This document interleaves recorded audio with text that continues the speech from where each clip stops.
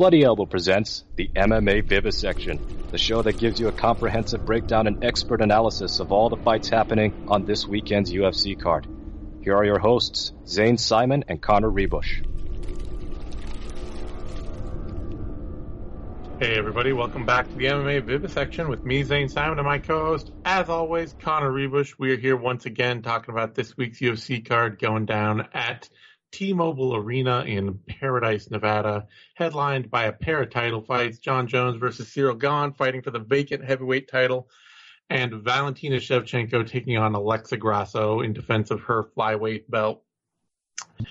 All for a pay-per-view that's really pretty great, pretty solid from the UFC, top to bottom. They, they didn't. I got no notes on this one in terms of. I mean, I do still feel like even this one does benefits from the context of what we've been subjected to. Like, I don't know. I could take like one more like absolute banger, relevant action fight or something, but it's a good card. Yeah, it's a good card. It's I'm just looking for things to complain about, really. Yeah.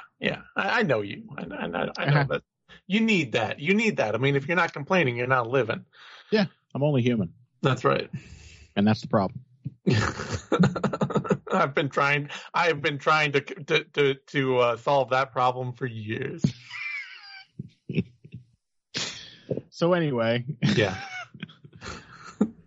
Anyway, we're talking about the prelims card right now with a featured prelim bout, Cody Garbrandt versus Trevin Jones. Interesting fight. It is exactly the kind of... I'm just going to say this because I believe it, and you can correct me if I'm wrong. It is exactly the kind of fight that Cody Garbrandt should still be capable of winning, potentially. Uh-huh. That's it. Oh, okay. I don't trust it, but no, I mean, I think what I was going to say is I think this has a very high probability of being a brutally dull fight. Yeah, which is why I think it's exactly the kind of fight that Garbrandt should still be able to win. Yeah. Also, but I mean, like, even that is a dull, like, that is actually, it has its own thrill factor to it. Like, watching Cody Garbrandt try to navigate through an incredibly dull fight, like, this man is pretty much incapable of having an actually dull fight at this point because he is so deep down lost in his own torment and tornado of like self-doubt. He's got no love, Zane. He is absent of affection. It is no love in his life. No love at all. But I mean, like, you know, Cody Garbrandt could put on a thrilling fight at this point, shadow boxing. Like, I would still be like, man, that shadow might clip him. You know? Yeah. And he, like, if a light goes out in half the room, the shadow suddenly shifts. He gets caught. Yeah. Yeah, exactly. Like, yeah, I mean, the reason I say I think it might be very boring is that Cody Garbrandt, in his, you know, like so many MMA fighters, waits till way too late in his career to try to make a dramatic change, having not sussed out earlier that there is something deeply dysfunctional in his game. Yeah, he's fallen into a very different type of the Tyron Woodley trap, which is to build a game that when you are at your peak and everything is working perfectly, it feels like you solved MMA. Yeah. And then you lose a millimeter of advantage. You lose a fraction of a hair of a step of advantage. And you realize that you built you conned yourself worse than you could ever imagine. Yeah. And the adjustment he has tried to make is to become more like Tyron Woodley. Yeah. He's become much more devoted to moving around and trying to be defensive and countering. Mm-hmm. And countering was already what Cody Garbrandt was good at. I mean, the thing that always got him into trouble was trying to bum rush people, and take their heads off with the same right hand 4 times in a row, and this happened 3 fights in a row. Yeah. So it's a reasonable adjustment to try to make. But, he was never that, for all of his counterpunching ability, he was a pretty inherently aggressive fighter. Yeah.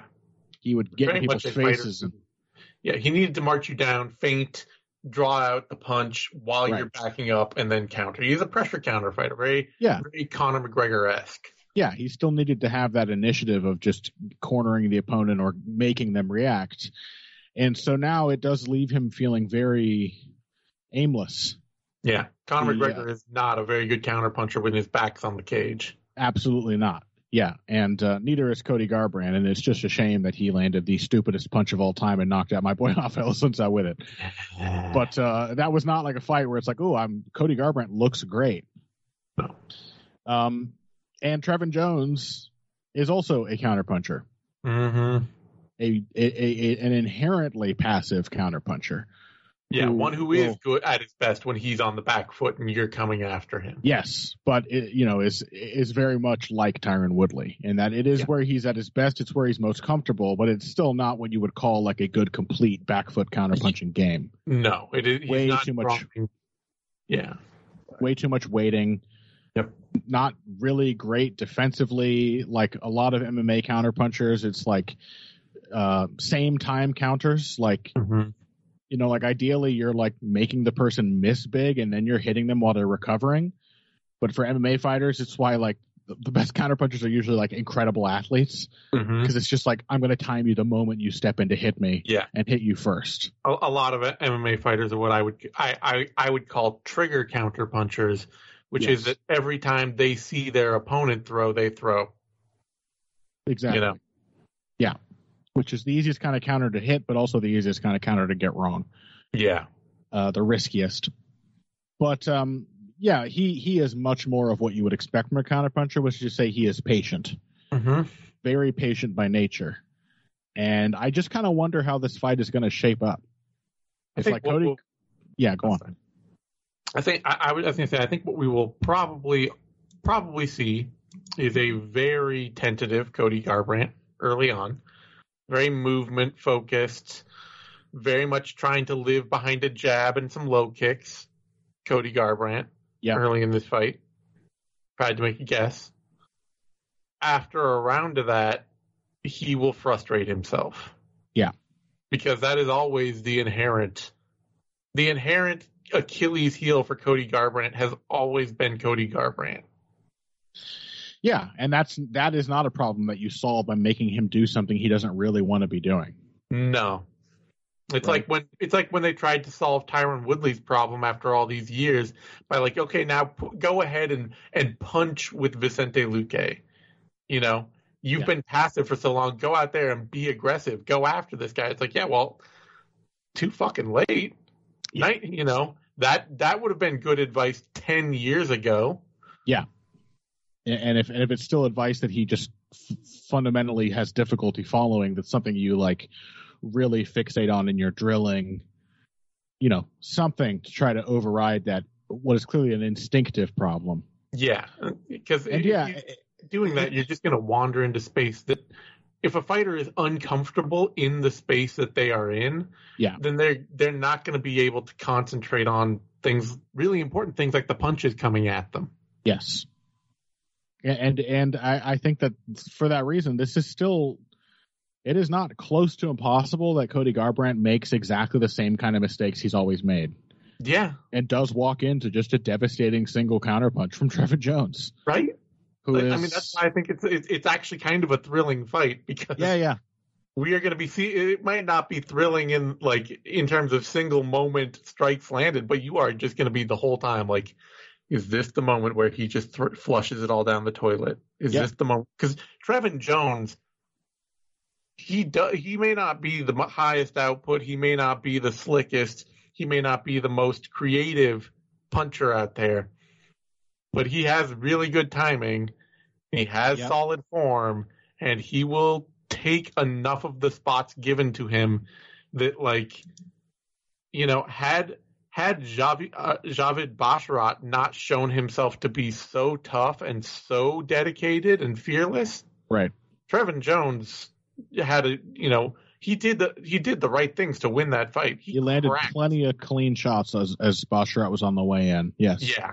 And he also, if it does take a fight devolving into a firefight for Garbrandt to make those mistakes, if that is the result of him getting frustrated by Jones's just complete passivity, Jones is also easily 10 times tougher, more durable than Cody Garbrandt. The man can take a hideous ass whooping. Yep. Do you remember his fight with which was it? I mean, he got beat up pretty bad by Barcelos, but no, it was the one with Chuck Romanov? Valiev. Valiev, yeah. Valiev was killing him. Yeah. He had him hurt like 4 times. Mm-hmm. Jones just would not go away. Yeah, and the problem for Cody Garbrandt is it's not even necessarily, and this is why it's, I think, been so hard for him to find his way out of these weeds, is that he's dealing with a mental block on both ends.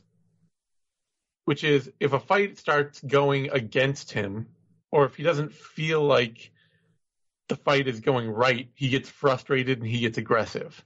Yeah.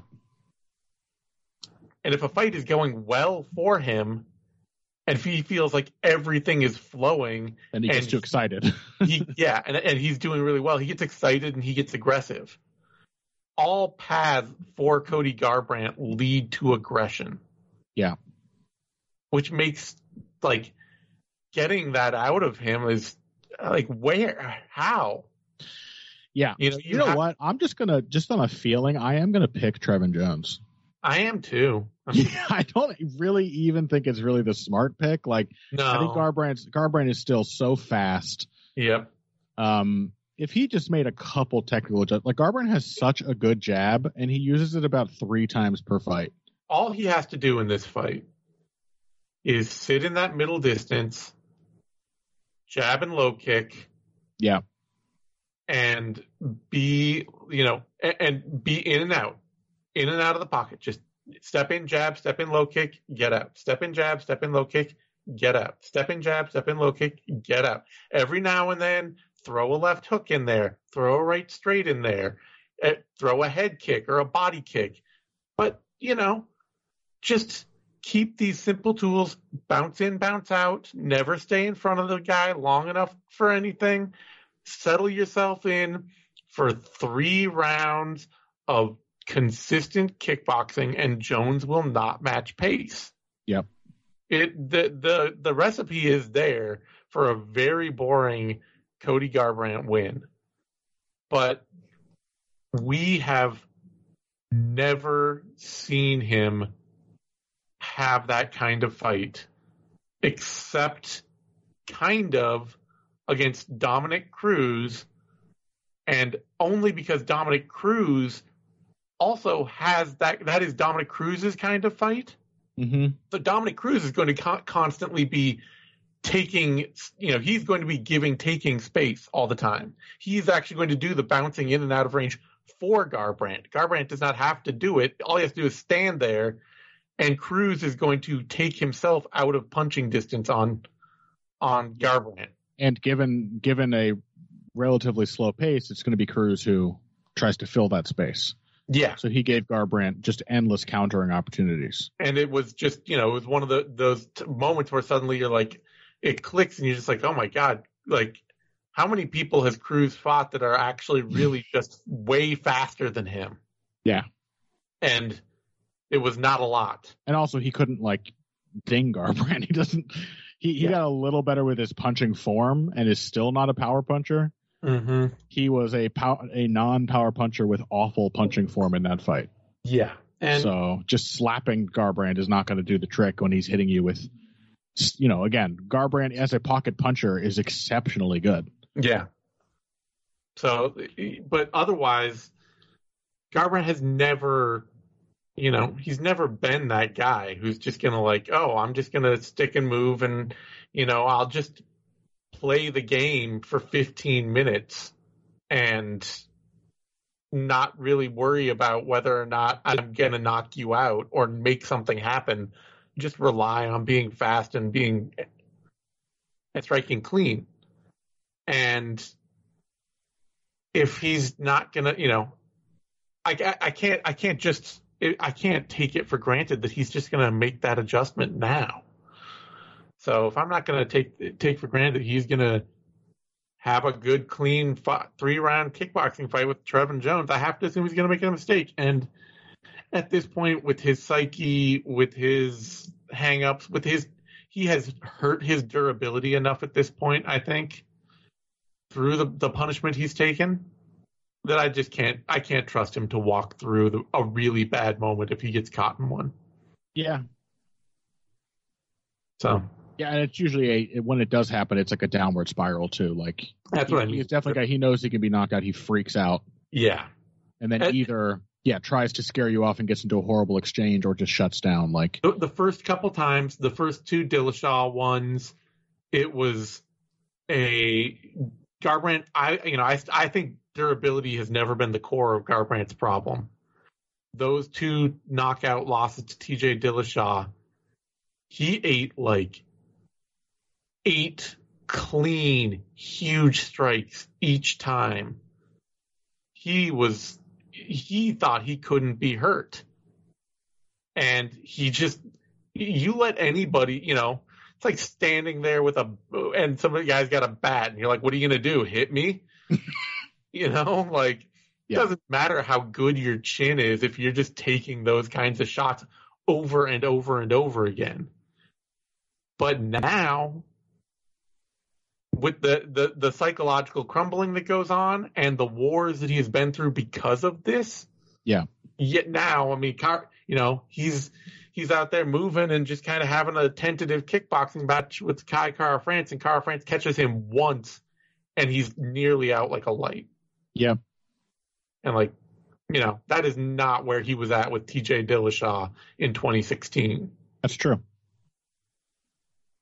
So yeah, I don't think he's ever had a great chin, but I think it used to be good enough that he could rely on it the way he thought he could rely on it for most of his career, the way he thought he could. Yeah, he wasn't just getting one shot KO'd all the time, for sure. Yeah, ever. He'd never been stopped before. And there was one early in his career. Oh, there was? Okay. One punch KO'd in the third round of a fight he was winning. Yeah, okay. But yeah, otherwise he thought, the chin is... He got caught once. It's whatever. It's fine. It happens, yeah. And it really... Dillashaw just was like, well, if you're just going to let me land every single right hand I throw, no matter how many times I throw it in a row, you're going to get knocked out sooner or later. Mm-hmm. And it's been a spiral from there. All right. Odds on the fight. Cody Garbrandt is a favorite, opened at -150, dropped to -170, currently -173. Trevin Jones opened at +130, bounced up to +143, is currently +143. I know it would be the worst loss of Garbrandt's career. I mean, honestly, I expected him to be a favorite, but that's actually narrower than I thought. Yeah. Which sort of leads me to believe a lot of other people are feeling the unprecedented closeness of a match between a former champion and Trevin Jones, who is never ever going to sniff the title. Yeah. So yeah, I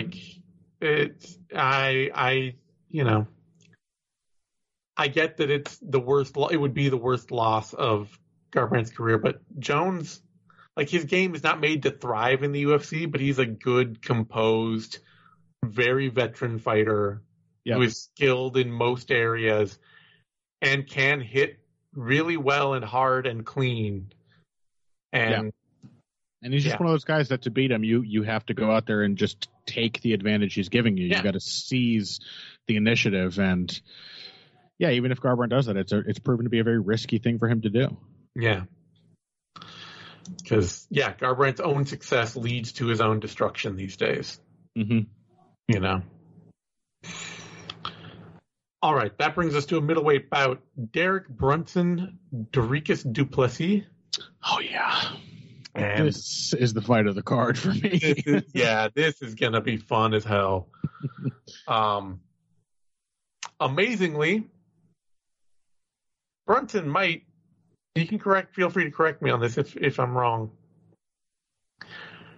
Brunson might be literally more technical than Duplessis everywhere. Yeah, I think he probably is. Like, certainly a better wrestler. Yeah, certainly a better wrestler. I would say probably a better grappler. And maybe a better striker. Certainly a cleaner, more composed striker. Yeah, at least until the point where he like gasses and starts to panic. Yeah. He has turned into a significantly better striker. Another Henry Hooft product who has really cleaned up his kickboxing. Yep. But Duplessis is just such a goddamn wild man. And the thing is, too, is that, like, you know, Brunson is only, you know, he is getting to the point where I expect there to be drop-offs in the things that he's been good at in the past. Mm-hmm. Where, like, he's 39. Is he going to be able to take somebody down and out and like exhaust them with scrambling forever? And exhaust them with trying to wrestle their way back against him? Is that going to start taking its toll on him that he can't do it forever? When does that start? When does that cliff encountered? I don't know. Yeah. Without that, I kind of have to pick Brunson because he's just going to go out and get the first takedown he tries. And he's not going to have to work hard to get it because Duplessis will just run into him. Will just car crash his way into Brunson and see what comes out of it. That will give Brunson the ability to get top control. I will give him a takedown. Brunson is not Darren Till. He's not going to get swept off his feet because Duplessis tries to bully into him. No, Derek did to Darren Till what Duplessis did, but like cleaner. Yeah, and Ian Heinisch tried this on Derek Brunson in 2019. Yeah. And just exhausted himself trying to outmuscle Derek Brunson. Yeah. And Shabazian and Kevin Holland, like, people have tried this against Derek Brunson his whole career, and the ones who can make it happen. The only person who's made it happen has been Yoel Romero. He's the only person who's pretty much been able to actually. Or a Cannonier to an extent. I mean, Cannonier. Yeah, Cannonier, it's true. But Cannonier did get taken down right away. Yeah, but Cannonier is just so strong and has such great stamina. Yeah. That, like, he actually was able to test Brunson's strength. Yeah. And make him work really hard in the tie-ups and the wrestling.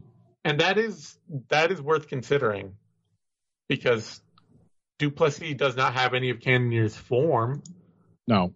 But he does have the strength and he does have the cardio where, like, he's sort of. Yeah, he has a second wind. He never stops working. Yeah. He definitely gets visibly exhausted and, like, not just a guy who, like, isn't as tired as he looks. Like, he is tired. Yeah. He starts, like, stumbling around and becomes way more hittable, way slower, but he somehow recovers and he doesn't stop working the whole time. Yeah. So if Derek Brunson does not run Duplessis out of here and has to restart on the feet every time and he starts to slow down as rounds go on, Duplessis will just initiate more car crashes. We'll just slam into him and try more wild shit. I gotta pick Brunson. I gotta pick this to be the point where that stops working. But if it's not, then good on Duplessis. Yeah, I mean that's basically exactly my read. I just both of these guys just have such beautifully terrible fights. Right. And yeah, there are a couple of key differences. I mean, Duplessis is like, I think he's probably about as strong as Cannonier. He hits hard, but he's significantly worse technically. Yeah. And I mean, Trevor Peake could learn a few things from Duplessis. Yeah, but he's the only one. Yeah. Like, man, we were looking at footage of Duplessis fights, to get like a handle on his wrestling. And for all that it worked against Darren Till, and credit to Duplessis, he's always willing to try something offensively. Yeah. That's really the main thing that works against Darren Till is you just try a takedown. It'll probably work. Just don't buy into the bullshit that Darren Till is cocked for the biggest, cleanest counter shot you've ever experienced in your life. Yeah. Just assume, actually, he's not going to do the thing and go after him and see what happens. Yeah, and also just in the specific realm of wrestling, Darren Till is genuinely a bad wrestler. Yeah. So you may as well test that. But man, we watched Dricus Duplessis the first wrestling exchange in his fight with Brad Tavares. You probably don't recall this, so I'll describe it to you. He gets Brad Tavares to the fence. He gets a body lock. And he goes for a suplex with all the confidence of a man who knows how to hit a suplex. Mm-hmm.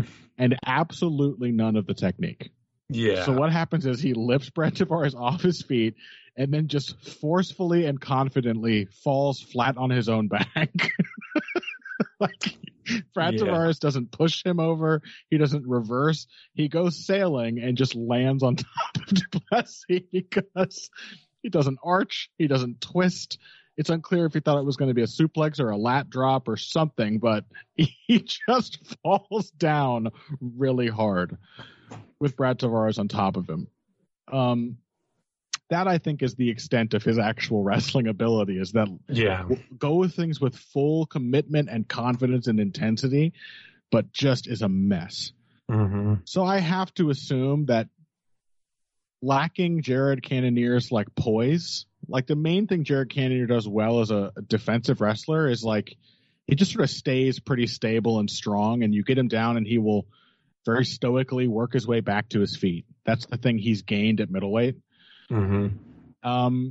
Duplessis will literally like think he will be so fearless that he will make catastrophic errors that like Derek Brunson doesn't even have to expend any energy to get him down. He will just fling himself into bad positions. He is the most chaotic fighter I can recall ever seeing. Mm-hmm. And so the real thing is just, given that Duplessis is just super comfortable being tired, is somehow like clear-headed and thinking, and I hesitate to say strategizing, but is thinking the whole time this is happening. That is not what happens when Derek Brunson gets tired. Derek panics. Yeah. And gets very uncomfortable. And we saw that in his fight with Cannonier, where even after the first time he got tagged by Cannonier, he came right back and hurt Cannonier. Mm-hmm. Showing that, he really has learned a lot about staying tight with his striking and having much, much better defensive reactions and knowing to come back with counters to stop a guy from overwhelming him. But still, just the heatedness of these exchanges, it did cause him to slow down, and then he was panicking and completely falling apart. And then he is a worse technical striker than Duplessis. Mm-hmm. Like knock-kneed, stiff-legged, just like falling over with every strike he tries to throw. The old Derek Brunson is still in there. Yeah. And it's just waiting for a good amount of exhaustion to rear its head. Mm-hmm. So I would be concerned about that, but I got to think that Derek is going to have such an easy time getting to dominant grappling and wrestling positions, and likely smashing Duplessis while he's in these positions. Yeah. Like Duplessis is a very hittable man, a very durable man, but Brunson is a huge puncher, and he can crush people when he gets a chance to ride them or sit in half guard or something. I am going to pick Brunson.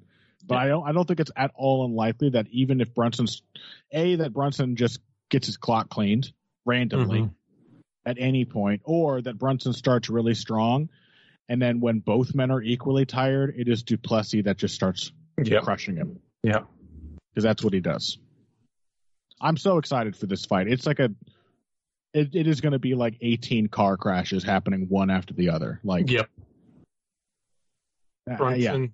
The only thing more I could ask for is that they just sort of like wet down the canvas before these guys get in there. That's right. I think this Oil it up. This fight should be on ice. Other than that, it's going to look like it's on ice anyway. Brunson opened at plus 130. Is currently at plus 192. Duplessis opened at -150, is currently at -238. That brings us to a women's flyweight bout. Viviane Araujo, Amanda Ribas. And this is also kind of a tough fight for me to call, honestly. We just talked earlier on the main card, Vivi, about Araujo, and you mentioned the fact that she's really, she showed some nominal improvement against Alexa Grasso. Mm-hmm. Notably, I feel like she's picked up her pace and her consistency on her form. Yeah, I mean, just having started from a point of being like a completely instinctive striker. Yeah, and somebody who burned through their gas tank pretty fast, too. She became more efficient. She relied on range tools that basically were hardly there before. Mm-hmm. And also looked a little more able to sort of blend between defense and offense. She just looked a lot more comfortable against Alexa Grasso than she had previously. It's tough to say how far to take those improvements. Again, I think that the fight also served to highlight a specific problem of Grasso's, which is that against an opponent who is just of similar length and is just willing to throw at the same time as you, the fight is going to be close. Yeah. Grasso can't stop you from hitting her if she is stepping in to hit you. Or she at least can't stop you from trying because you know when she's coming. So it is a little tough to know how much Araujo has actually improved, how much she may continue to improve, if so. And, I don't know. I was also dead wrong about Amanda Ribas versus Caitlin Chukagian. Yeah. When we picked that one, I really thought... did you pick Ribas to win? I'm pretty sure I did. Yeah, I think you did, didn't you? Yeah. And I'm trying to remember what your specific points were then. You were talking about... My points were mostly that that Chukagian is big enough that I didn't trust that Ribas could just take her down and hold her down. And that Ribas is also never really, she's never had to deal with somebody who's really functionally just longer than her and puts out a lot of strikes and can match her pace. Yeah, which, again, makes it important how much Araujo has improved or how much that was a factor of her fighting Alexa Grasso. Yeah. Because basically the same dynamic could easily exist in this fight. Mm-hmm. Where Ribas herself has a serious problem of not just getting hit every time she steps in to hit somebody. Ribas' striking is technically bad at all ranges. Yeah. There's no good point of Ribas' striking. Her strength is that she's really feisty and blends things together. Yeah. She's pretty smooth for having no real foundation of solid technique. She knows how to transition. She knows where she's going. And she knows what will get her there, and she does it. Yeah. But it's all mess all the way through, which is why, not only could Marina Rodriguez knock her cold, but so could Polyana Viana. Yeah. Yeah. So, I don't know. I mean, I think Araujo's a faster and better puncher. I think she's definitely going to get a lot of even exchanges, and I think she's also just proven to be a very physical fighter. Mm-hmm. I can't actually recall a lot of instances of somebody who has cleanly taken Araujo down. Let's see. She's got statistically pretty rock solid takedown defense. She got taken down once by Andrea Lee, once by Montana De La Rosa. And that's it. Both surprisingly decent wrestlers. Yes. I would also say that, neither netting much time at all on top of Araujo. Yeah. Being a good athlete, she is just seems to be naturally a very good scrambler. Yeah. She definitely does not, she's definitely a stronger and faster than a lot of her competition in that division. Just a naturally really good athlete. And yeah, otherwise, I mean, Montana De La Rosa and was one of 6 on takedowns. Mm-hmm. And Andrea Lee was one of 2, both actually better wrestlers than they are athletes. Yeah. And yeah, nobody else has succeeded. Yep. She stuffed, unsurprisingly, 5 of Roxanne Modafferi's attempts. Hibush is, a solid enough athlete and a pretty decent wrestler. Again, her real strength is the ability to transition from one thing to the other. Yeah.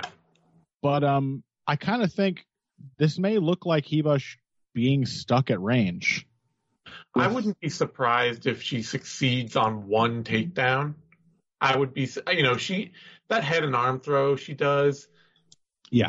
It's not what, it's not what anybody wants to see, but she does it really well. Yeah. And she surprises the hell out of people because you talked about with the Cormier thing and like how he always stresses, you get to your position, do the thing. Yeah. Get to the advantageous position and instantly transition to the thing that position gives you. Yeah. Hibush, she gets that head and arm. The moment she gets an arm around your head, you are flying through the air. Yep. There is no delay. A very fluid fighter. Yeah. But given that the biggest thing I took away from the Araujo's fight with Grasso is that just how much more comfortable she looked staying at range. Mm-hmm. That this was both a much more consistent output for her, and yet it wasn't like she was in there being insanely aggressive. It was a lot of jabs, a lot of straight right hands from outside. And now that I think about it, I mean, I kind of do just envision Hibush running into a lot of those. Yeah, I mean, she is going to run into everything. Exactly. She not dodge anything. It's no part of her striking game is based on her ability to get out of the way of something. And Araujo just being super quick to react to takedowns, extremely good at scrambling out of takedowns that do succeed. I guess I like Viviana here. It should be. I mean, it is a great testament to Hibush's quality that let me double check this before I say something stupid. That she was able to handle Mackenzie Dern on the mat and to, tangle with her and just beat her. It is a great testament to the confidence and the confidence she has in the fluidity of her game. She's super confident everywhere. Yeah, everywhere. It is also worth noting that the best striker she's ever beat is Randa Marcos. Yeah. Her successes in the UFC are Verna Jandiroba, Paige Van Zandt, Randa Marcos, Mackenzie Dern, Emily Whitmire. Yeah, and the new improved striking Verna Jandiroba would probably beat her. Just having the same level of wrestling and grappling and any confidence at all on the feet, she was somebody. Jandiroba's always going to be hung up on the fact that she's not a very good athlete in the way that Hibush is a very. But good I just mean she was able to cow her in that fight, and that is something that Jandiroba seems to have addressed pretty well. Yeah. Even that, I would not confidently pick Hibush in that fight now. No, it would be an interesting fight to run back, but it is, fighters that have been able to hang out with her standing have been able to beat her. So I think at that point I got to pick Vivi Araujo. Yeah. That Dern win that really pumped up Hibush's stock early in her UFC run might be a little bit more of an aberration long term in her status as a contender. Yeah, it's just, I mean, the more time that passes, the more fights that pass, it just looks much, much more like an indication of how bad Mackenzie Dern is at MMA. Yeah. Because really, she just shut Dern out of the one phase that she does really well. Mm-hmm. And was not out ever by Dern's power standing, which a lot of other fighters have been. Which is one other mark in Hebish's favor, is that, you know, she has to be this way with how hittable she is. Yeah. She just doesn't care. Yep. But like, unless she can somehow bank some control time on the ground against Araujo, which basically no one ever has, it just seems like Araujo is a more accurate and like self-contained striker. And Hibash is just going to give her openings over and over. It is also worth noting that Hibash's only submissions, she is clearly not a bad grappler at all, but her only submission wins have come over some of the worst grapplers she's faced, which are Emily Whitmire and Paige Van Zandt. Yeah. You know, nobody else has been submitted by her at this level. Yeah. So, yeah, if she's not going to submit Araujo, who herself has never been submitted, then, yeah, it does seem like a fight that Araujo can win. Odds on the bout. Araujo is the underdog, opened at minus 110, jumped up to plus 110, bounced up and down a little bit more, but currently at plus 102. Hibash opened at minus 110, dropped to minus 135, is currently at minus 125. Kind of surprised by that, to be honest. She just has... I guess they're effectively even, but why? I mean, like, Hibash just got beaten by Chukagian, and meanwhile, Araujo's loss is to the woman fighting for the title on this card. Yeah, I mean, I think it's, you know, Chukagian has been a pretty stalwart fighter. Araujo herself lost more definitively to Chukagian. True. Because she did not press as hard a fight as Hibash did. And Hibash is also just like the most bubbly, likable fighter out there. So people love her. Over a really good impression of her from fight to fight. That I guess I get. She is very charming. Yeah. I think we're both, this might be a case where like Hibash was better against Chukagian than Araujo for reasons that might make her more likely to lose to Araujo. Yeah. And it was also a lesser version. Looks like a lesser version, a less well prepared Araujo. Yeah. Yeah. We'll find out. Mm-hmm. It's a good fight though. Well booked. I like it. You know, yeah, I think it should be close. It should be even. Hibash is going to be a live dog in divisions where people don't tend to get a lot of finishes. Women's flyweight, being relentlessly aggressive and good at transitioning, it will take you a long way. You know? Yeah. So. She's just feisty. I mean, that counts for a lot. It does. All right, that brings us to a middleweight bout. Julian Marquez, Marc-Andre Barrio. And this will be a fun How could it not be fun? Yeah. Fun is the lowest bar this fight must pass. Yeah. You don't book this fight if it's not guaranteed to be fun. It'll be fun. Yeah. And it also looks to me like a very winnable Julian Marquez fight. I've been impressed with what Marc-Andre Barrio has done in his UFC time. He has added 1-2s to his game. He's added like a middle distance, I can throw multiple strikes at a time kind of thing to his game. Mm-hmm. He used to just lunge in and try to hammer somebody into the clinch. Exactly. He's added some nuance to his game. It's really good. He's tough. He's super durable. He's very determined. He pressures a lot. Mm-hmm. But just adding that has been like a really nice little piece to put on to his overall skill set. It makes him, middleweight is a division where, like, you know, there are a lot of Jordan Wrights, Dalcha Lungiambulas, and Abu Azaitars in the world. Mm-hmm.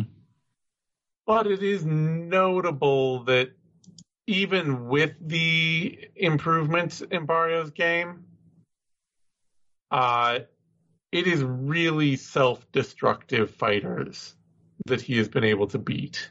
Yeah. And It's true. Marquez is a brawler, but he's not a self-destructive brawler. No more than just a brawler innately is. I mean, he certainly didn't do anything to help himself survive against Gregory Rodriguez. Yeah, but I think unfortunately for him, and I don't think Barrio has the tools to make him pay for this, because Barrio is not, he's not a seriously heavy-handed finishing threat or anything like that. Not bad, but not like an easy one-punch knockout artist or lockdown grapple. He's a big, strong dude, but they are mashing hammer punches. They're not like surprising, well set up, etc. Yeah. Without that, like what the place that I worry about with Marquez, and I don't know that it's going to get any better because he's probably I don't know where he's training anymore. Because he was a James Krause guy. In fact, I could get over to his Instagram really quick. Yeah, that's always the way to check. But, it has, let's see, Factory X. His game is in flux. In that, I think he doesn't want to brawl. He's trying to become a kickboxer. He's trying to become a kickboxer, and Gregory Rodriguez just pantsed him for it. Because there was and we even saw, like, with Gregory, with Rodriguez's, like, 2 fights later, I should say, with Bruno Ferreira, like, if Marquez had just been super confident about stepping in and punching Rodriguez, the punch, like, it's not like there's not room to land. Yeah, it's one where, like, Marquez, who just came in immediately doing what he resorted to doing only after getting hurt. Yeah.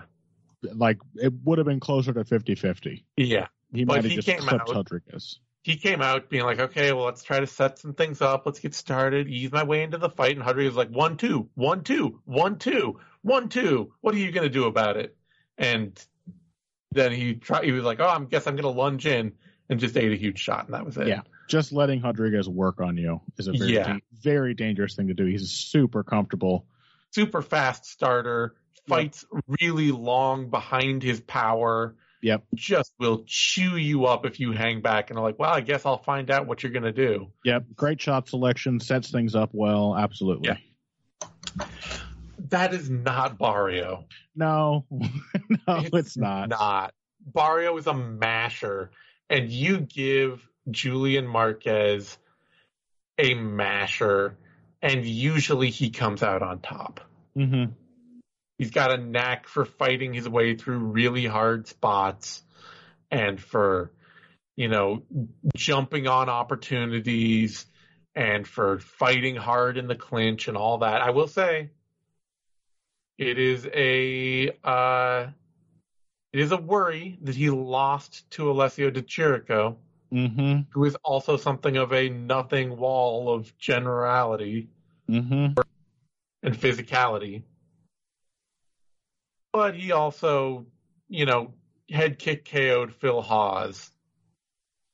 Like, there's just more dynamic moment to Marquez's game that Barrio can't create. So I'm going to trust him to pull out a win.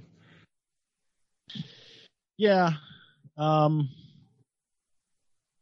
don't know. I mean, the thing is that I still don't really like the way that Marquez is trying to improve.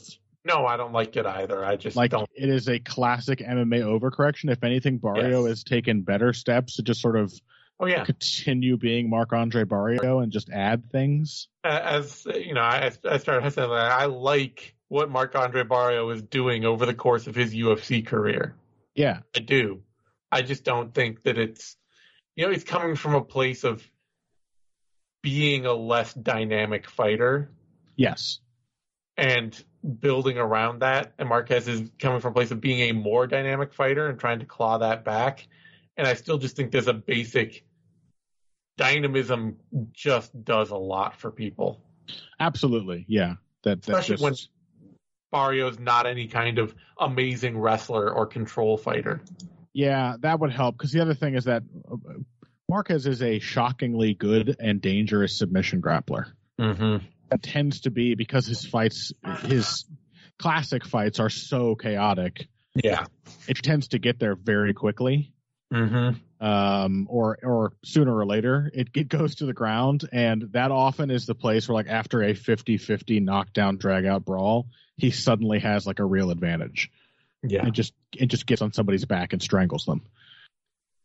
I still my concern is that Barrio is, like, if you're just going to give Barrio time to work, he will actually, like, he can actually, like, set up his punches now. Like you said, he's developed a decent enough jab. If you, like, overload on a counter, which is what I have seen Marquez doing, then he will, like, slide back out of range and maybe ding you with a left hook on the way out. And he will also press his way into the clinch. And all of the passivity from Marquez, I got to assume that he will just be shaken back to his old ways sooner or later. Yeah, my feeling is just sooner. Yeah, but I do think he is going to kind of let Barrio look pretty good. Like, that just seems likely, because I just do not like the new direction he's taken, and it's likely just an adolescent phase, like most fighters go through when they make a massive late career overcorrection. And he'll get better at it over time, but I haven't seen him actually. The thing he's trying to do hasn't really worked yet. No. It's like when the fight goes chaotic and he turns back into Julian Marquez. Yeah. And it's like with him losing his coach too, it feels even less sure that he's going to be like, oh, now I'm really comfortable in this situation that I'm in, trying something else, trying a new advancement. Yeah. So I'll side with you and take Marquez, but I'm not really all that confident in it. Oh, I'm not confident at all. I mean, have I fooled you into thinking that I am like? I know. Every now and then I hear from people, especially our hate listeners, which we have a few who are like, "Oh, you were so confident about X, and you turned out to be wrong." Ha ha ha! And I'm just like, man, what's look? I'm talking about this for fun. What's the point of me talking about it if all I ever say is I don't know? Yeah. I make my reads. I'm going to stick by my reads. If they're wrong, we should switch to just not making any picks. Yeah. We should talk about every fight and be like, wow. Oh, it could be analyzing fights is what I'm good at. Picking them is what I'm worst at. So, yes.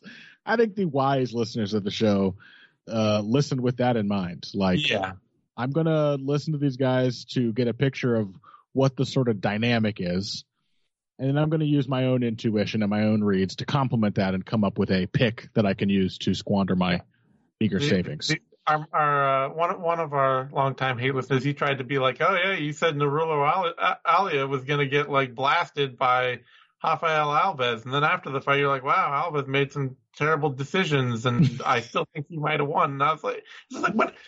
Like, I'll stand by this read. Like, Aliev was a blanket out there. He showed up with more ground and pound. I love to see it. Happy about that. He also ate like a massive flying knee at one point from Alves. It nearly cleaned his clock, and he survived. He gutted his way through it. I still think it was bad matchmaking on the UFC to book that fight. But No. Every comeback is a proof that fights should never be stopped. And every prospect win is proof that prospects should be thrown to the wolves immediately, no matter what. Yeah. But anyway, that's why Lando Venata is currently contending for the title. Yes. I'll take Julian Marquez as well, but I think he's going to have to basically be shaken out of his. Yeah, I think shaken out of his newfound ways. Pretty early, I think Barrio will press him, push forward, start clinching up with him. And that'll really bring out the classic good parts of Marquez. Yeah. Barrio's just not a very dynamic fighter. He just isn't. Mm-hmm. Barrio opened at plus 128, dropped to minus 130. He's currently at minus 151.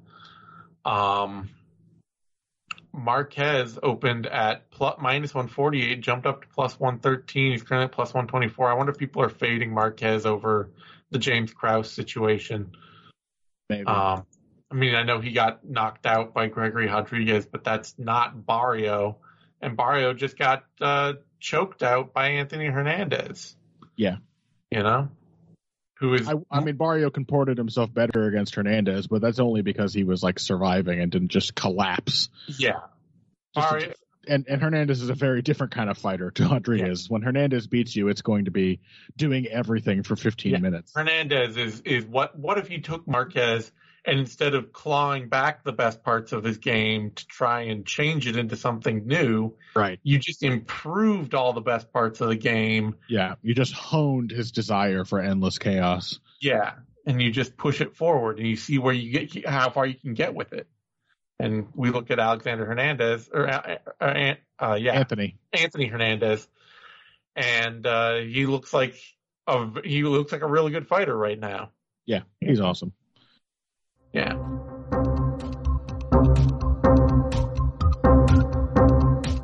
Just a little reminder that you could support the MMA Vivisection, the MMA Depressed Us, and the 6th Round Post-Fight Show simply by going to patreon.com/MMA Vivisection. With 3 different tiers ranging from $3 to $7, it's incredibly easy to show support to your favorite analysts, Zane, Connor, Eddie, and Phil. So if you have a few dollars to spare, please consider us. Thank you so much. All right, that brings us to a welterweight bout in Gary Song Kenan. Kenan heading up the list of dudes that I really wasn't sure were in the UFC at all anymore, but apparently is. And he's fighting Ian Gary, which is some very, you know what? Gary must have a good manager. Yep. Because that was my thought as well. This is some good, slow, this is a complete sidestep from the Gabe Green fight. Yeah, honestly.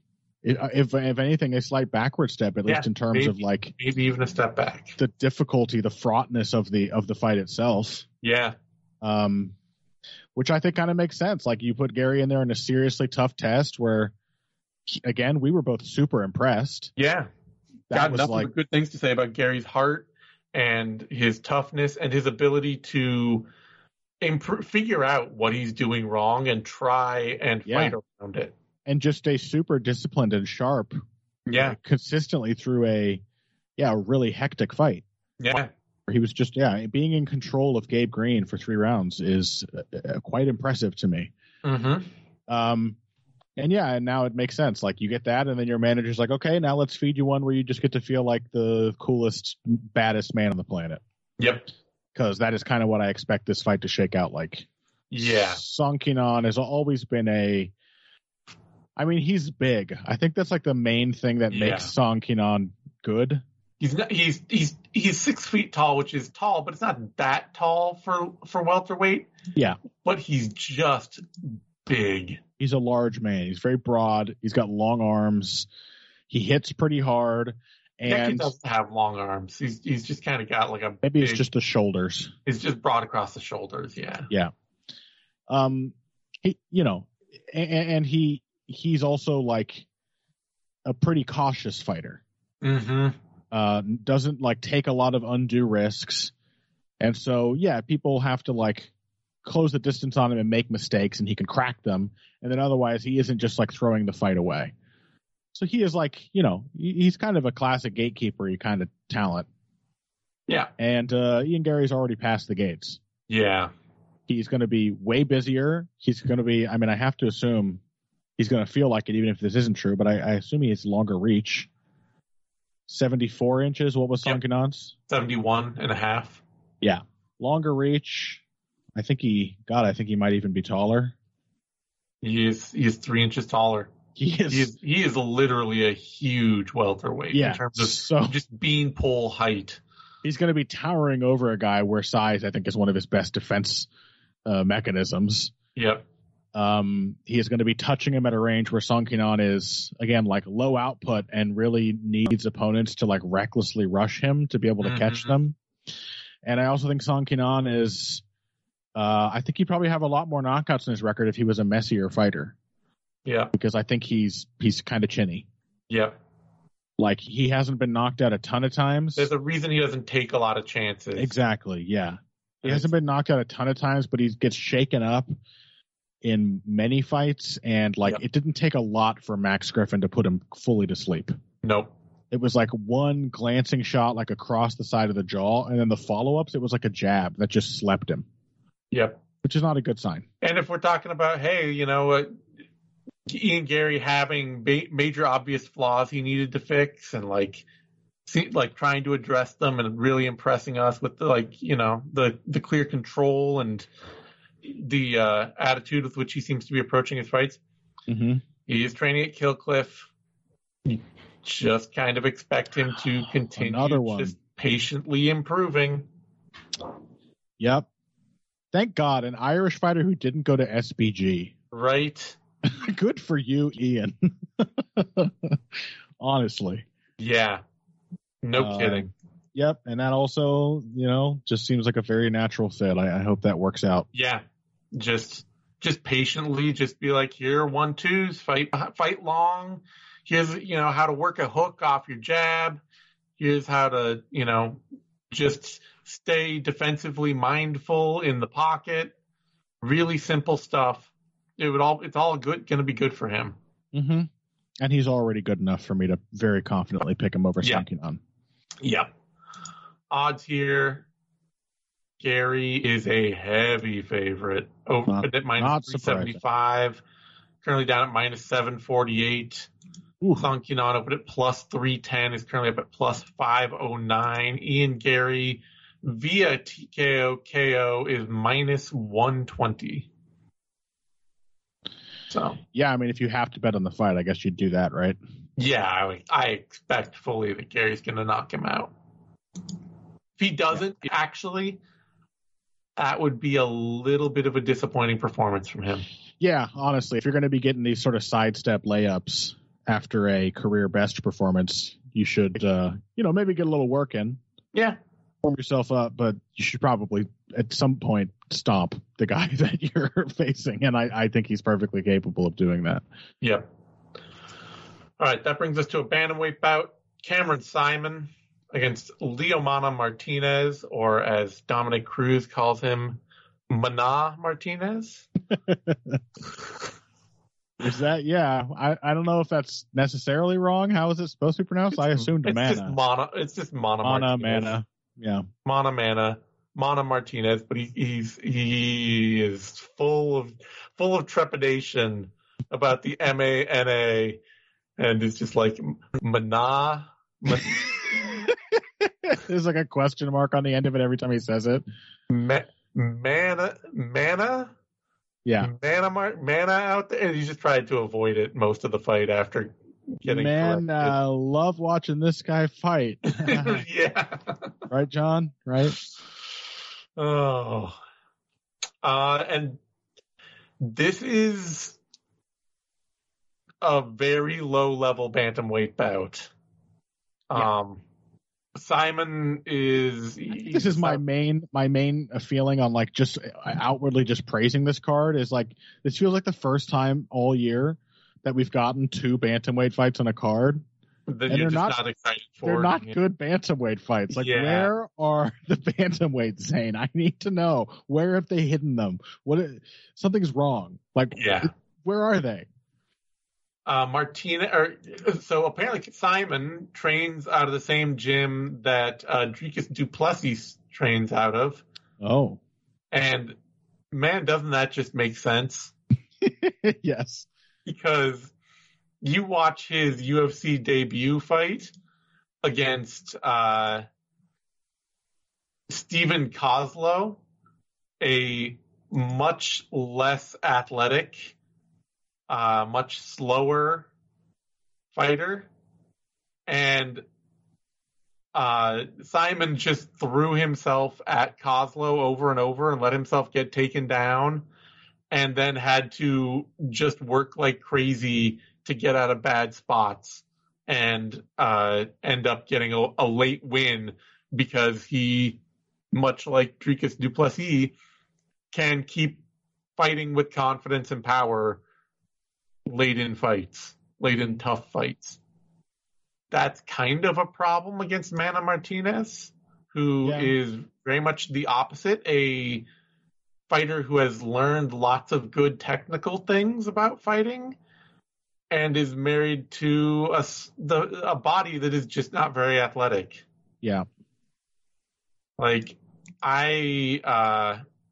looking at Martinez's record and seeing the amount of canceled fights on it going all the way down through his regionals, like, I would not be shocked if Martinez is getting injured pretty often in training, just because he seems like a guy who he fights like a fighter who has advantages that he doesn't. Mm-hmm. You know, it's very like, I'm going to confidently step in on a hard 1-2, and the fact that my foot movement is just a couple steps slower than it should be leaves me open to getting countered really hard if my opponent is confident and can stand in against me. And if they can't, he lights people up, you know? He caught Brandon Davis at a point at a continued low ebb in Brandon Davis's ability to recover from being a brawler who just gets beat all the time. Mm-hmm. And he just went out there and tuned Brandon Davis up for a lot of that fight to squeak out a split decision. You know? Yeah. And let's not mention the Ronnie Lawrence fight where he made Ronnie Lawrence look like a glory champ. Like, he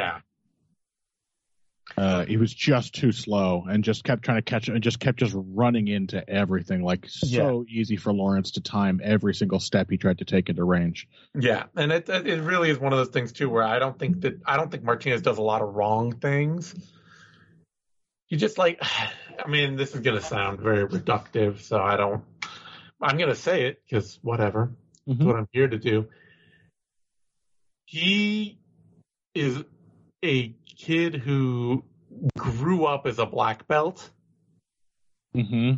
I think if I'm remembering correctly, he was like one of the youngest like karate black belts at one point in his youth. Which is just shows you just how meaningful a karate black belt is when they give it to a 9-year-old or whatever. I mean, let me see if he doesn't have like Martinez karate. This is not a knock on karate as an art form. It's a knock on like American karate. And what it has become. And he started training at age 3, and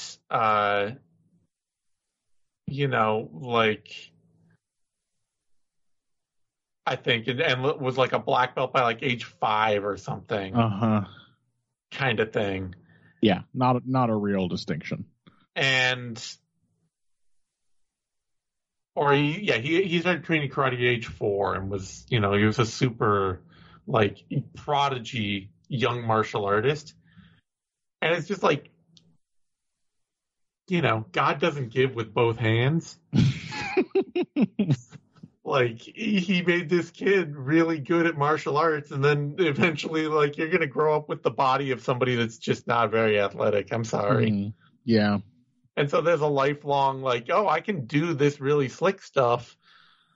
And then people are just like, I can just put a hand on your forehead and push you. Yeah. Well, I mean, there's also the thing with, like, I don't necessarily see Martinez, I guess, in exactly the same light as you. It's like, he doesn't always look all that slick. Maybe this is a factor of him being slow, but, like, when he does get something done, it tends to be, like, clubbing people. Like, he definitely has the boxing skill of what I would expect from a 5-year-old karate black belt. Yeah. Like, he does just kind of wing a lot of ugly hooks, too. And honestly, it's how he got back into the fight with Ronnie Lawrence. Yeah. That he just like had to muster the will to just run at him and just accept that he was going to get hit and probably hurt again and just hit him back. But yeah, definitely the speed is the major limiting factor, that he is just frequently a step behind almost anybody that he fights. Yeah. And I mean, the interesting thing about that is that he's going to do a lot of the right things to hurt and to get to good positions with Cameron Simon. Like, Simon's takedown defense is bad. He backs himself. He's easy to back up into the cage. He's not hard to hit. And I don't think he's athletic. You know, he's not nearly as athletic and as big and athletic. He's no Dricus. As Dricus Duplessis, yeah. Yeah. So Mana Martinez might win this fight just on doing the right thing first. I'm going to pick Simon, I think, but it is interesting in that it's just, I would say, not a UFC level bantamweight bout. Yeah. And it's going to be competitive because of that. You know? Yeah. Yeah, I don't really know. I mean, you could really flip a coin for me on this one. Like, it's, as you said, it does not feel like a UFC level fight. Again, Shocking that this is somehow like the bantamweight fight we get. This is the division where literally, I mean, I guess they proved me wrong. I've been saying, like, you could put any two unranked bantamweights together and it would be a better main event than all these light heavyweight fights. Not these guys. they got me. Yeah. Yeah, I guess, I don't know. I guess I'll take Martinez because, you know, he is at least very tough and he's a determined fighter, and he is going to pressure Simon, and Martinez will go in there and try to do a little bit of everything. He's a very comprehensive martial artist in that way. And Simon is just like, I mean, his takedown defense is as good as Dricus's. We can say that. Yeah. His striking defense is as good as Dricus's. I think the only thing that he really has going for him is that he does look like a marginally better athlete than Martinez. Yeah, I think he's probably better. But he's not way better. He's not just like a... Yeah. Yeah, and he just gets into such messy fights. I just feel like Martinez is a little better suited to actually find good positions and hold on to them. Mm-hmm. Like, Simon is a really reckless, disorganized fighter. You know, he beat Guido Canetti, which is not like a huge highlight, but guys like Chris Moutinho and Randy Costa couldn't do it. Right. You know? Yeah, he's clearly good enough that he's not just he doesn't look like the other guys we associate with. If you're going to self-destruct in front of Mana Martinez, he will make the right reads. He will do the right things. He will hit takedowns. He will work top control. He will land 1-2s and overhands. He will land low kicks and body kicks. He'll just fight a smart fight. Yeah. And I kind of think that is Simon. Yeah, it might. I was leaning that way. I think I just kind of like talked my way out of it. I did look up and find he earned his black belt at 7. Great.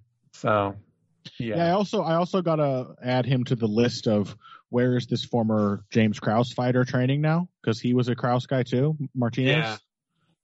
True. So, and I looked at his Instagram, but there's no like he's not tagging any of the gyms that he's posting pictures of him in, so I'm not 100% sure where he is now. Yeah. And Tapology still says Glory MMA and Fitness. Yeah, Tapology's kind of usually lags behind on that. The Sherdog Fight Finder tends to actually be... Do you have time to let that page load for 10 minutes? Let's see if we can find out just while you look at the odds. Yeah, all right. Odds on the fight. Martinez is the underdog here.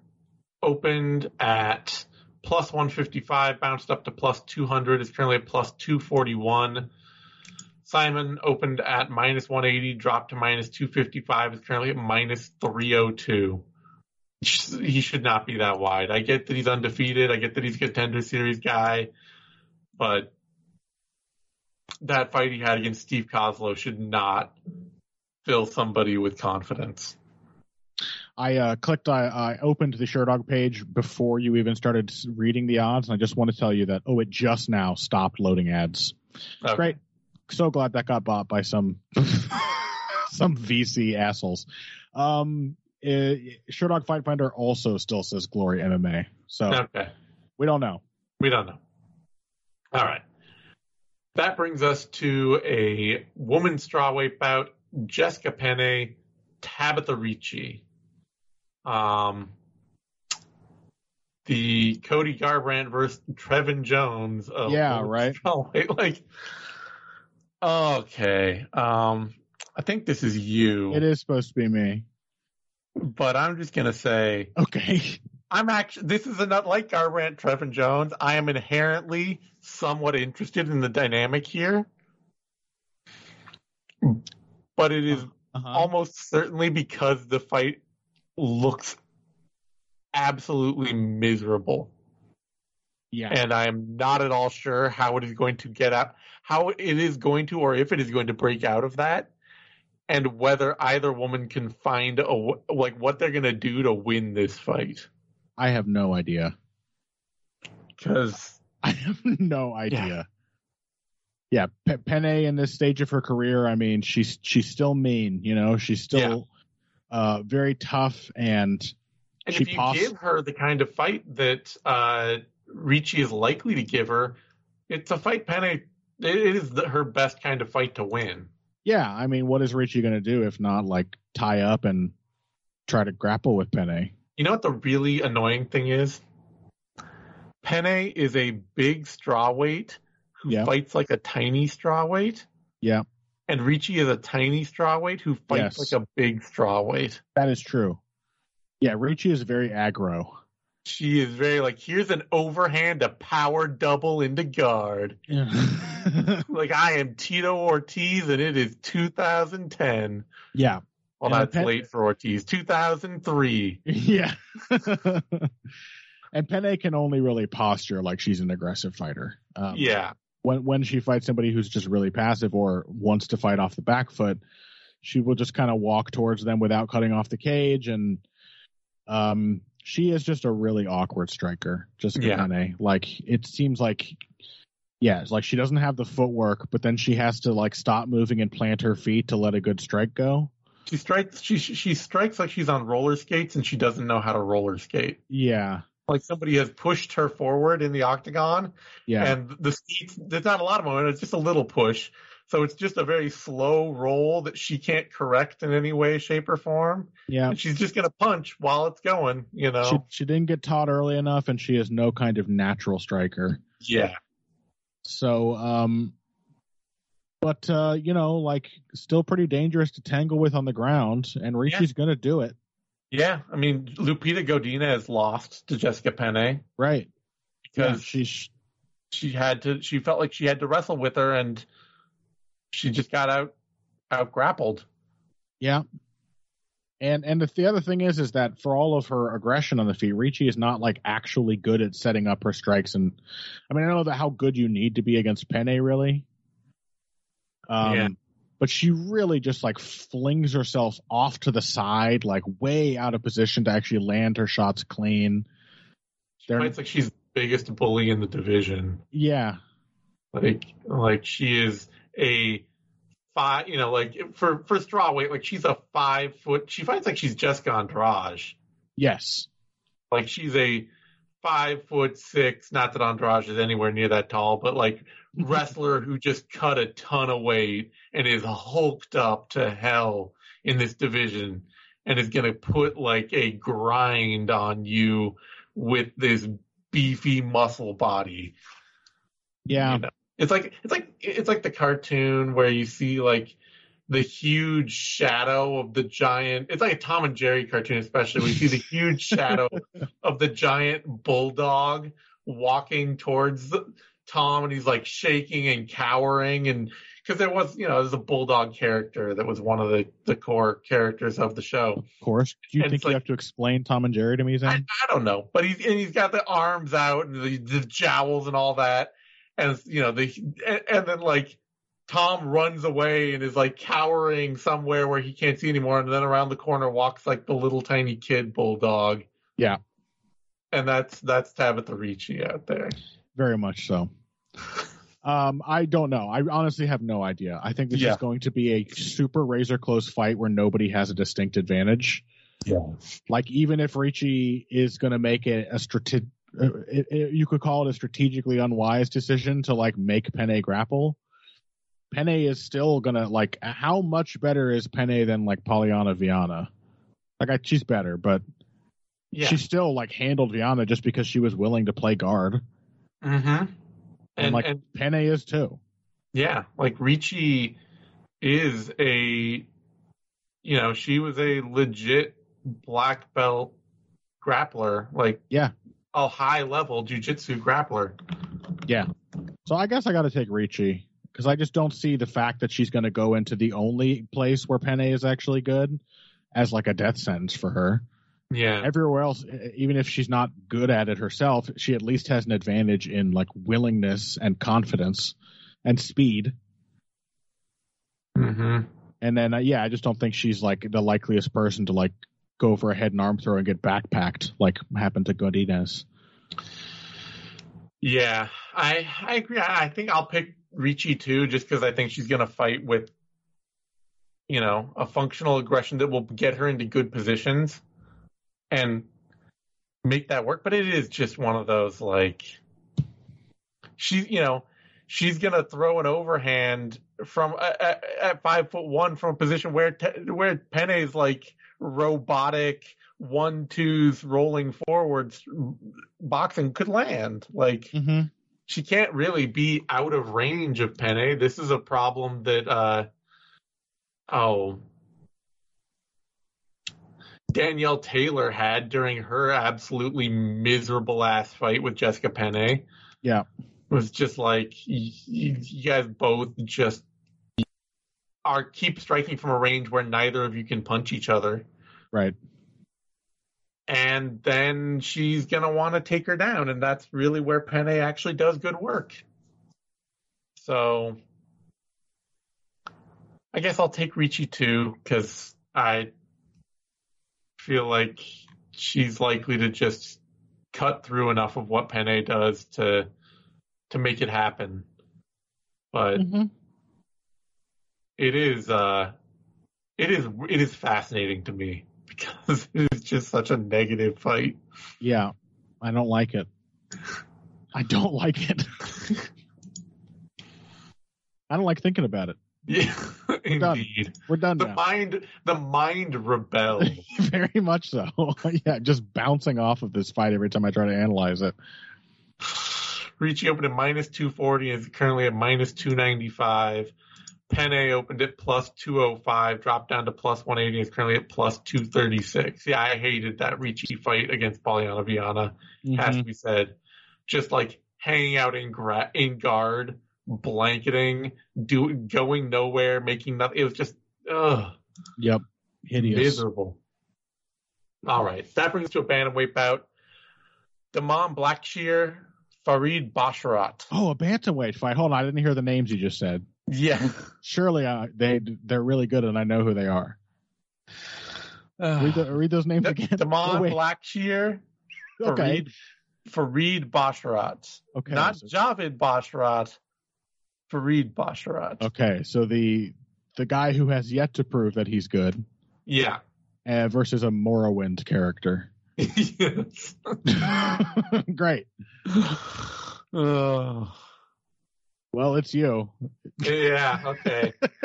I think Blackshear he's got a very functional, limited game. If he can out wrestle you, he is a very good wrestler and scrambler. Like, really just, what's his name? Who he debuted against? Yusuf Zalal. Zalal is a pretty, well-schooled grappler himself, and he just got out scrambled by Blackshear all fight. He was able to do other things that made the fight a draw, but he kept tangling up with Blackshear on the mats, just assuming that and Blackshear unfortunately for him, he's as easy to take down as he is good at taking people down.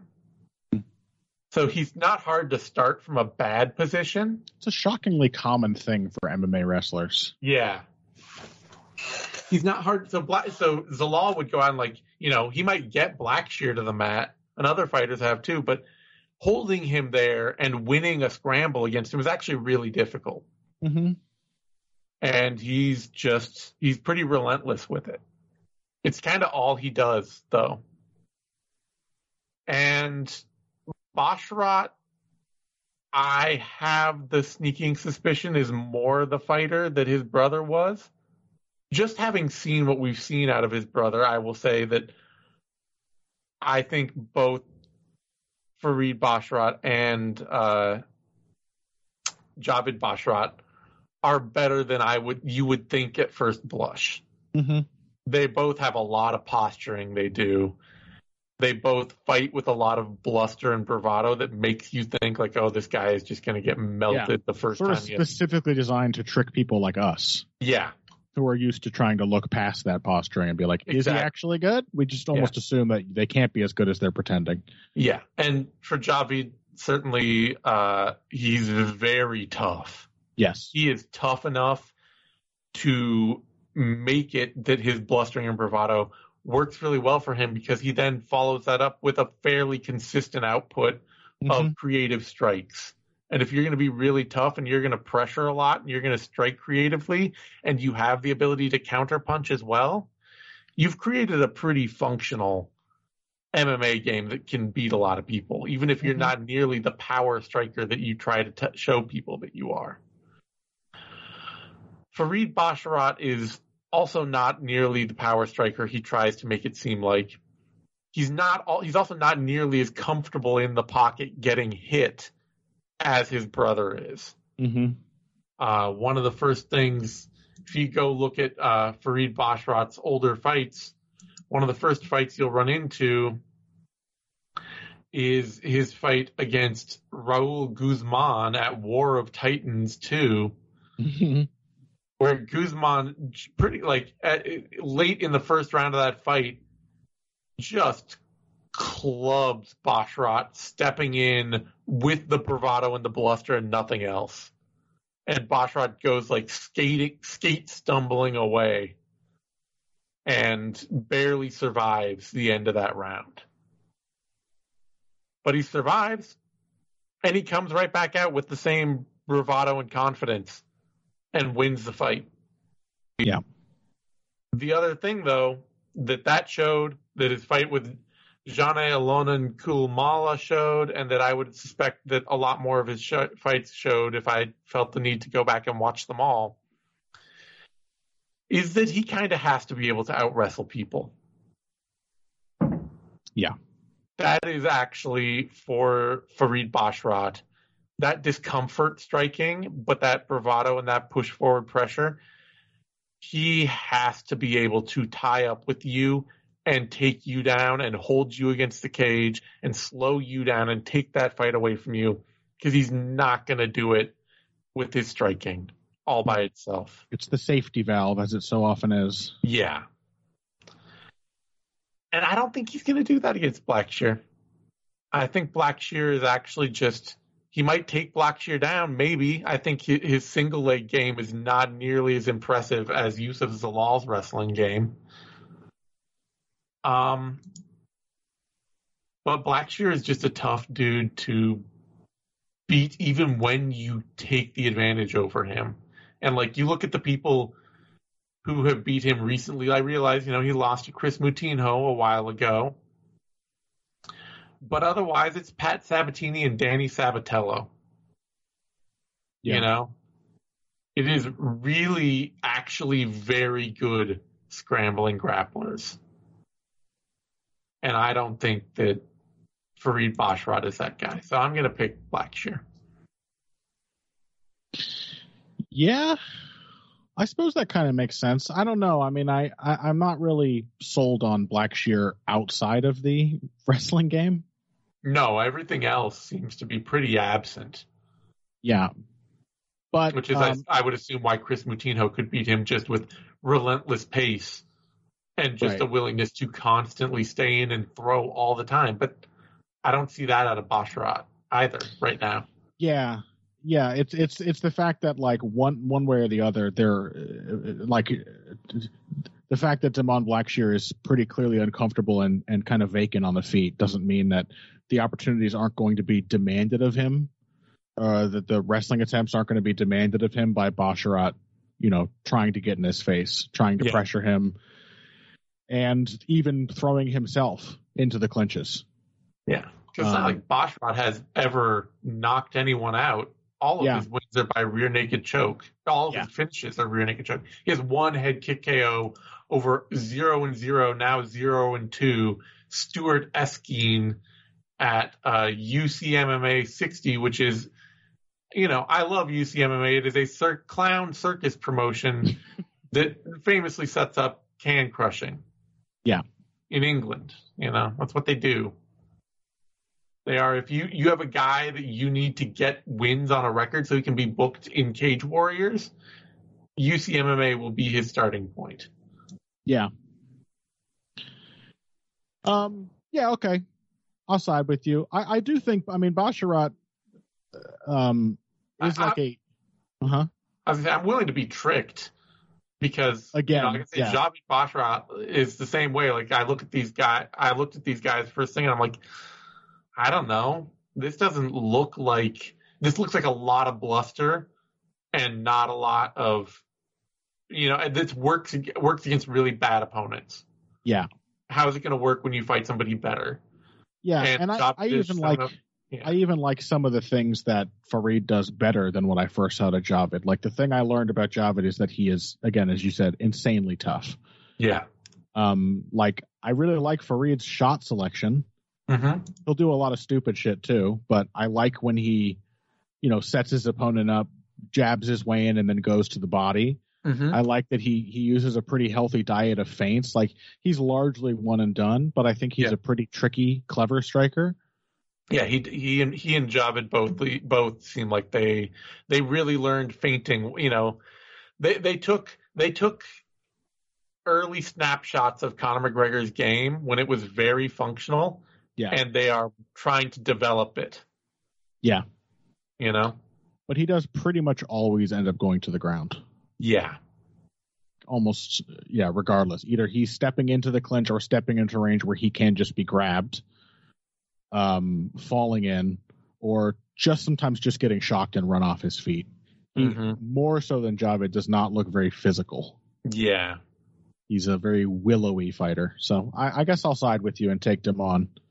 When in doubt, pick the wrestler. Yeah, that's kind of my feeling here. Yeah.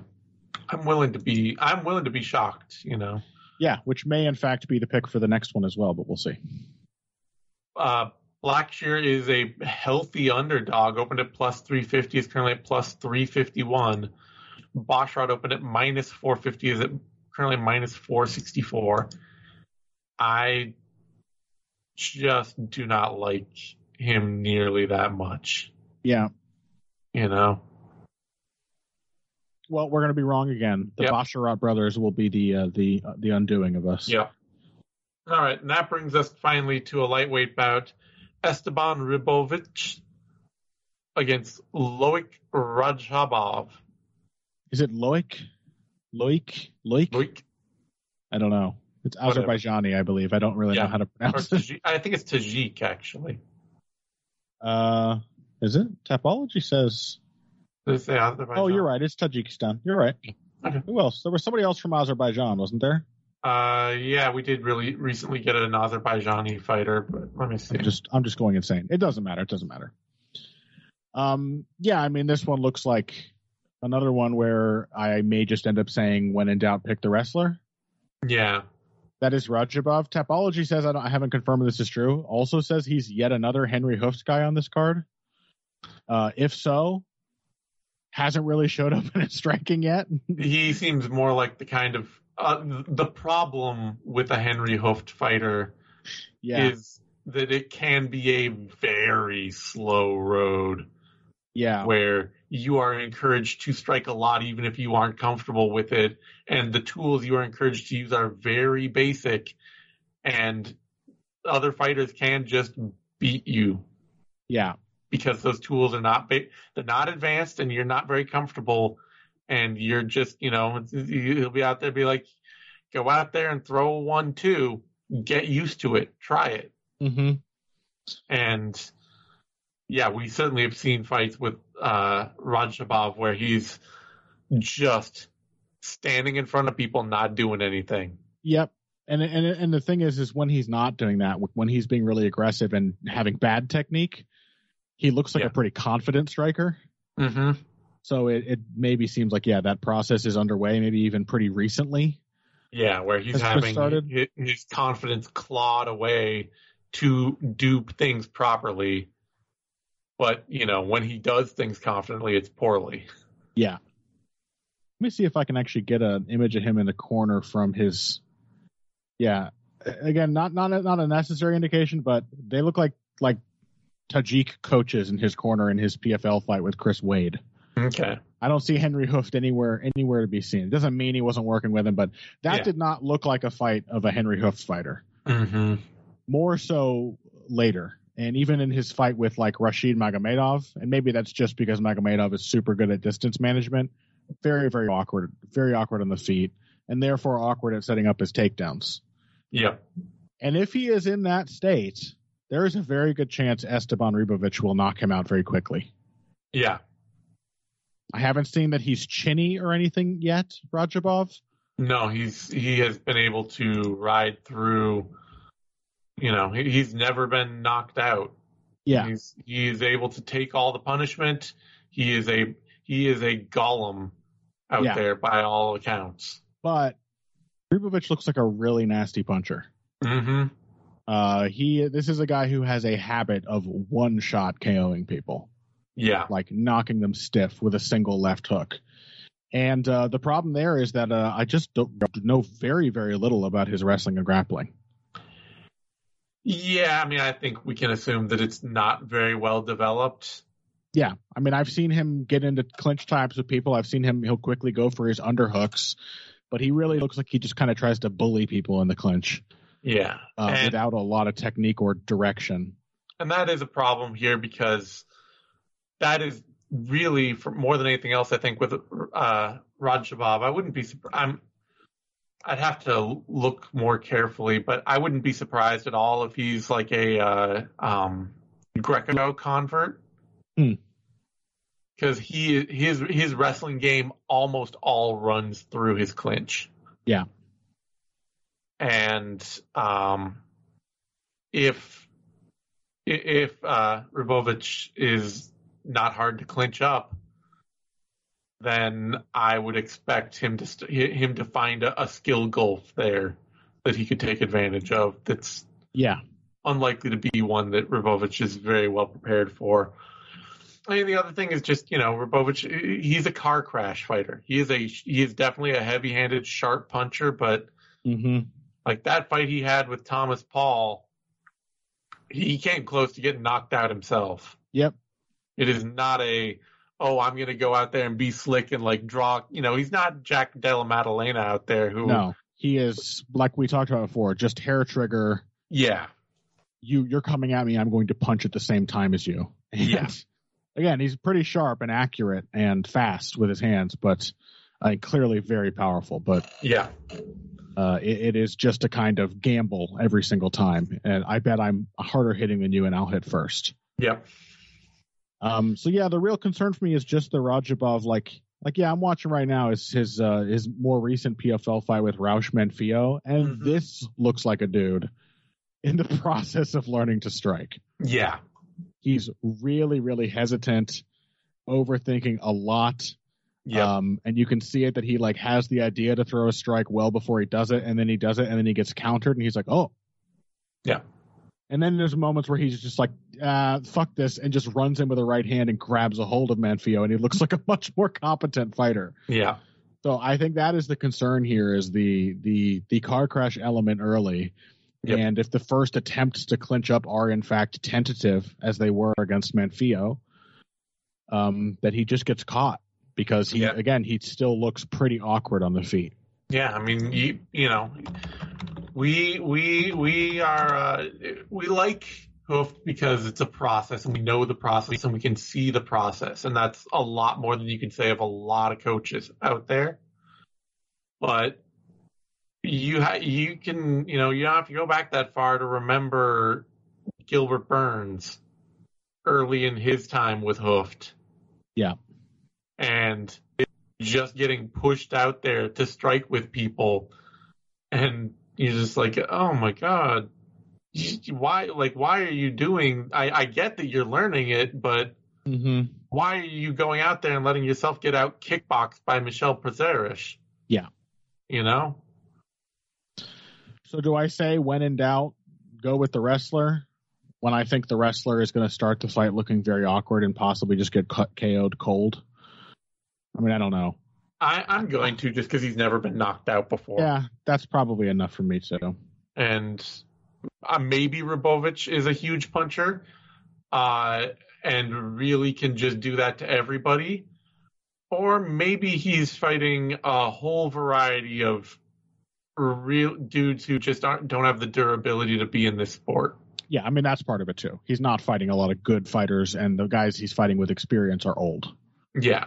And like even somebody like Thomas Paul that he fought, like, you know, Paul has been knocked out. He was knocked out in round 1 early in his career in a UC MMA fight by some dude. He got knocked out in his next fight after Rabovich in round 1. You know, it's even that is not a clear, like, oh, that dude was definitely, you know, starching that dude was definitely a huge meaningful thing. Yeah, you can still look at the way he's putting them to sleep and say, it's true. This dude hits like a truck, but you know, just hitting hard alone is not enough to beat a good fighter who has options. I mean, I think what happens if Rajabov panics is he starts to out wrestle Rabovich. So as long as he can just get hurt and not get put to sleep, then I still just got to think it's going to become a wrestling match. Yeah, and if Rabovich goes out there and knocks out Rajabov, I'll be right there and be like, damn, sure, that's impressive. That dude has never been knocked out before, and he's fought dudes like Raush Manfio and Nathan Schulte, who are dangerous fighters. You know, he's fought a lot of good competition over in PFL. And he has never been chin checked like that. So, all right. On that note, odds for the bout. Rabovich is a underdog here, opened at plus 210. Is currently plus 217. Those odds have not been open very long, and just a few days. And Rajabov opened at minus 250. Is currently minus 274. On that note, we're going to wrap things up. You can find me on Twitter at TheZaneSimon. You can find Connor on Twitter at BoxingBush. You can find both of us over at BloodyOvo.com. Give us a like, subscribe to our podcast over on Bloody Ovo Presents on SoundCloud, YouTube, iTunes, Spotify, Stitcher, all those good places. And we will be back in 1 week's time with UFC Fight Night, Jan versus Dvalishvili.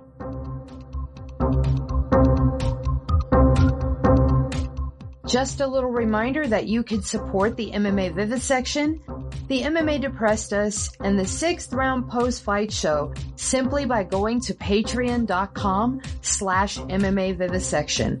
With 3 different tiers ranging from $3 to $7, it's incredibly easy to show support to your favorite analysts, Zane, Connor, Eddie, and Phil. So if you have a few dollars to spare, please consider us. Thank you so much.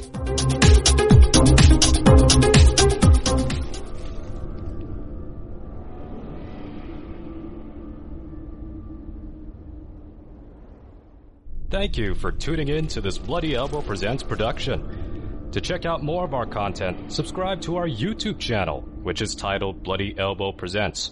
We're also on SoundCloud, Apple Podcasts, iHeartRadio, Stitcher, Spotify, TuneIn, Overcast, Player FM, and Amazon Music.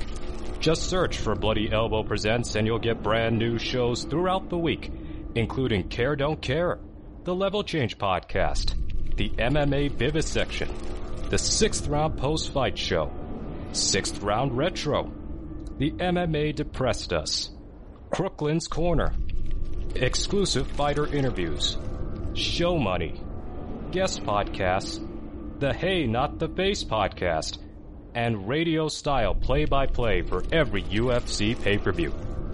Be sure to follow us on Twitter at Bloody Elbow, Facebook at facebook.com/BloodyElbowBlog, and as always, on BloodyElbow.com.